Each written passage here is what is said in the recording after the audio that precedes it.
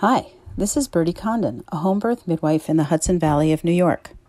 My colleagues and I are waiting for a bunch of babies, known as the coronials, to arrive. In January, we'll be expecting a bumper crop of babies known as quarantines. This podcast was recorded at... It's 2:16 Eastern on Sunday, August 16th. Hopefully we'll have welcomed some new New Yorkers by the time you hear this. Here's the show. That's just what Trump wants in time for the election. New New Yorkers. Hey there, it's the NPR Politics Podcast. I'm Scott Detrow. I cover the presidential campaign. I'm Asma Khalid. I also cover the campaign. And I'm Domenico Montanaro, senior political editor and correspondent. So we're together on a Sunday because tomorrow the Democratic National Convention gets underway, and we all plan to be in Milwaukee right now.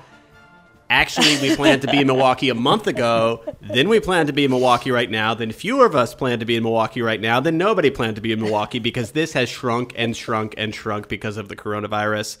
So before we talk about that and what the Democrats are trying to accomplish here, can you guys just remind everybody what this is supposed to look like? I mean, think back just to 4 years ago, Scott, right? We were high in the rafters in this massive arena full of people, whether we're talking about the Democrats or the Republicans. You had the balloons, you had people wearing like crazy costumes. It felt like just a huge, big party. And to me, we were like 2 miles in the air. That was yes, right. Horrifying. There were just so many Yeah. people there. And I feel like to me as a radio reporter, one of the strangest things about covering this campaign lately has been how silent everything feels, right? There's like no applause when you go out to a Joe Biden event because there's no crowd. Yeah. There's just no audience there. Yeah. And everything's basically a TV show now. And, maybe it's suitable or fitting the fact that, everything has moved so much online that we're going to wind up with the first all online conventions for the most part. We're not there, which is really weird because you usually get to be on the floor. You get a sense of the room. You get a feeling for the vibe. Like, what are the delegates really thinking? And that's just not going to happen this time. And instead, we're going to have this huge TV production, especially with the Democrats who are going to be in, multiple live and remote locations.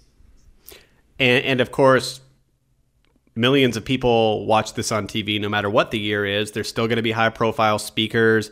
Kamala Harris, now that we know she's the vice presidential nominee, she'll be highlighting Wednesday night. Joe Biden will, of course, accept the nomination Thursday. We can finally stop saying presumptive nominee. We can just call him the nominee. Who else are the big speakers, and what are we expecting to hear from them? So on Monday night, there'll be kind of an eclectic mix of people. You're going to have John Kasich, former Republican governor of Ohio, and y'all might remember him because he actually ran to be the Republican presidential nominee in 2016. He lost to Donald Trump.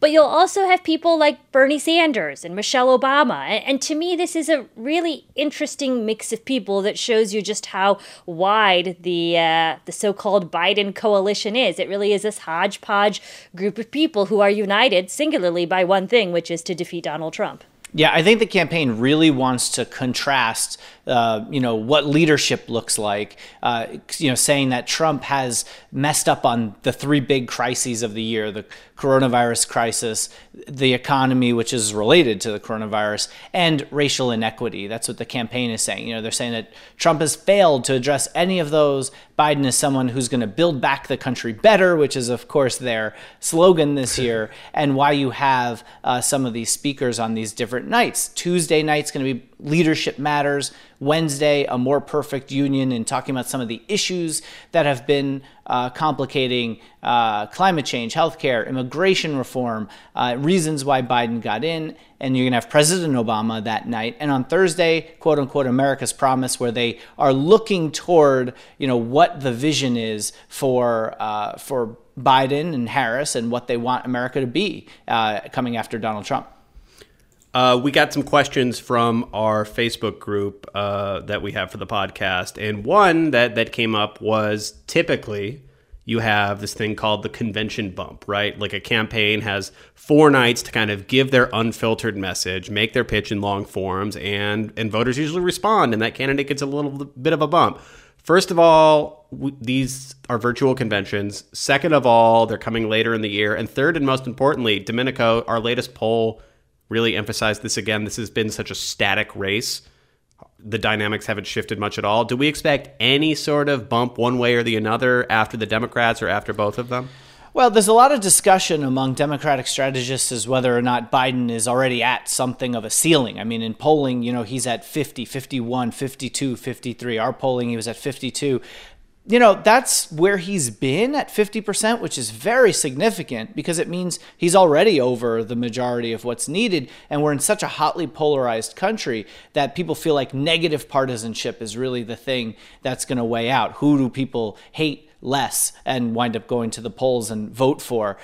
So can Biden get higher than that? How much of a bump can he get? Now, the campaign kind of expects that there's a possibility that they will at least have more unity coming out of this convention. They'll lock in their voters, maybe appeal to some new voters, and maybe that'll mean they get a little bit of a bump. So my question, though, about all of this is that, Domenico, earlier you were saying that this is in some ways, in many ways, it's a large TV show, right? This is a week of just TV and radio production, show, right? And radio we'll be show. broadcasting it every night.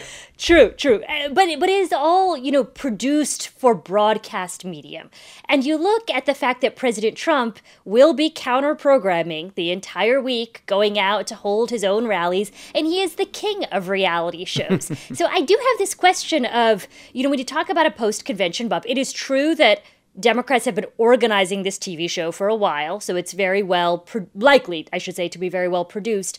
But my question is, how much of that is really going to be felt when you've got counter-broadcast programming going on by President Trump, and there just won't be the sense of, balloons and excitement and partisan kind of excitement that you might have at the RNC or the DNC typically. Yeah, I mean, look, you always want to be second as far as, delivering a message because you can combat what the prior people were messaging and talking about. And that's what this is such an important piece of. This is one of their only opportunities in the general election to speak to a vast, broad audience. And guess what? Everyone's home. So I expect that viewership is going to be pretty high. The production of this is certainly complicated. The Democrats have an entire control room in Milwaukee because even though nobody's going to be there, they've already been setting this up for so long. They have an executive producer who's been doing this kind of work since at least 1992 for the Democrats. They've got people in 20, 30, 40 different locations, a lot of people with their own sort of audio and lighting equipment that's been sent to them. So there's a high bar for some of this stuff to actually go off well. Now, the Democrats have a little bit of an advantage on this because as soon as coronavirus started to look like it was a serious threat, they've been planning this convention to be virtual. The Republicans are a little bit on their back foot with this because, they moved the convention from Charlotte to Jacksonville. Then they decided to go all virtual once Florida started to spike in cases. So now at the same time, Republicans do have an infrastructure of speaking to their base through non-mainstream media television outlets that they've created. So I expect, like you said, Asma, that the president and his team will have it figured out. I'm waiting for my clock to stop before I close this. I should have turned that off. And actually, we're going to talk about that and whether some of these changes might be permanent after a quick break. Domenico, thanks so much. All right, bye, guys. Asma, you and I will be back with Don Gagne to talk about that future in a moment. Support for this podcast and the following message come from the Annie E. Casey Foundation, developing solutions to support strong families and communities to help ensure a brighter future for America's children. More information is available at aecf.org. Don't miss the national conversation with me, Jen White, every weekday on NPR's 1A. News, views, and insight for the relentlessly curious. A space for those willing to share what they know and ready to hear the other side of the story. Subscribe to 1A now and leave a review. And we are back, and Asma and I are now joined by Don Gagne. Hey, Don. Hey, guys. So, Don, you did a great radio story this week about political conventions, looking back at key moments, looking forward to what things could be like in the future. And I guess the best compliment is that it made me deeply sad listening to those iconic convention moments and just thinking through the lack of them this year. It It was just like a really good thing that took you back to conventions over the decades. Yeah, and I talked about it with my editor. It was almost like we were doing an obituary for conventions because we likely won't see the old school kind of convention again. Things are going to be different from here on out. Yeah.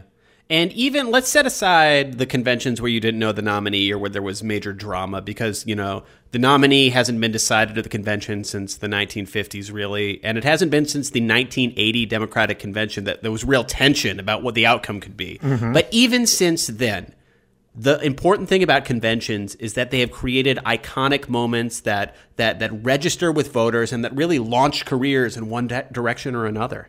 That's right. The rap on conventions in the modern era, in the televised era, has been that they're these tightly scripted, pre-packaged nightly infomercials that are on television. And over the years, I mean, the audience has gone up and down from cycle to cycle, but generally the trend line has been down in terms of people watching them.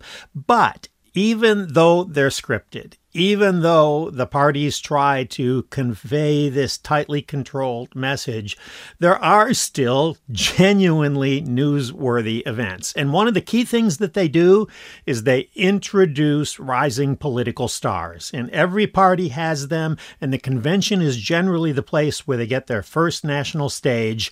And there's no better modern example of that than 2004, when Barack Obama was a young state senator from Illinois, and people still didn't even know how to say his name. And he delivered the keynote speech that year for the nominee, John Kerry. The hope of a skinny kid with a funny name who believes that America has a place for him, too.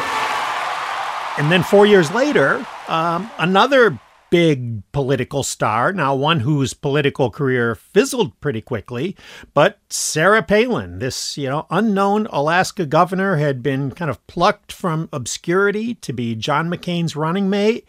And we went from I was riding the Obama campaign bus back then. We went from trying to figure out how to say her name, all the reporters on that bus, is it Palin? Is it Palin? Is what?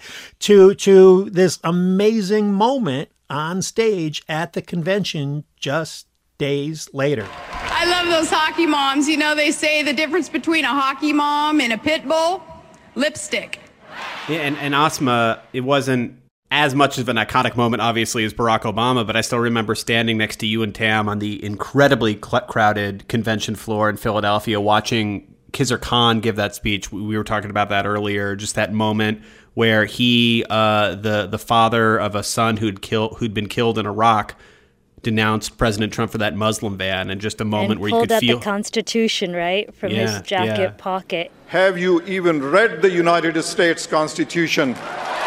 And I think those are the moments that really stick with you as a reporter. And I would say they probably stick with a lot of people who are tuning in to watch these conventions, because they're the moments that I think you don't expect, right? A lot of people will know and expect to hear a big speech from the presumptive nominee, but it's those moments. I mean, to me, the Khizr Khan moment was so powerful because I don't think that anyone, in the room or even watching on TV, really knew much about who Khizr Khan was or what he was going to do. And I guess my question, though, to you, Don, is do you feel like because everything is going to be so highly produced, everything is going to be virtual this year, that we won't have those moments for, say, breakout stars or anything that's going to really feel lasting when we look back on this convention? It will be different. It will be harder for something to break through.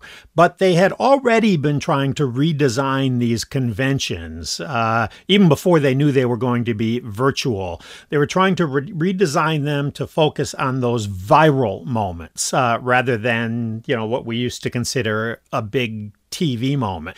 But the other thing is, one of the key things that these conventions do, any party operative will tell you this, is they do get those activists who come to the convention. Maybe they're serving as delegates or maybe they're there as a volunteer, but they really get them fired up, and it kind of puts a marker down, both for them and for the general public. It's like, okay, folks, it's for real now. We got less than 3 months, and it energizes people to make that final push.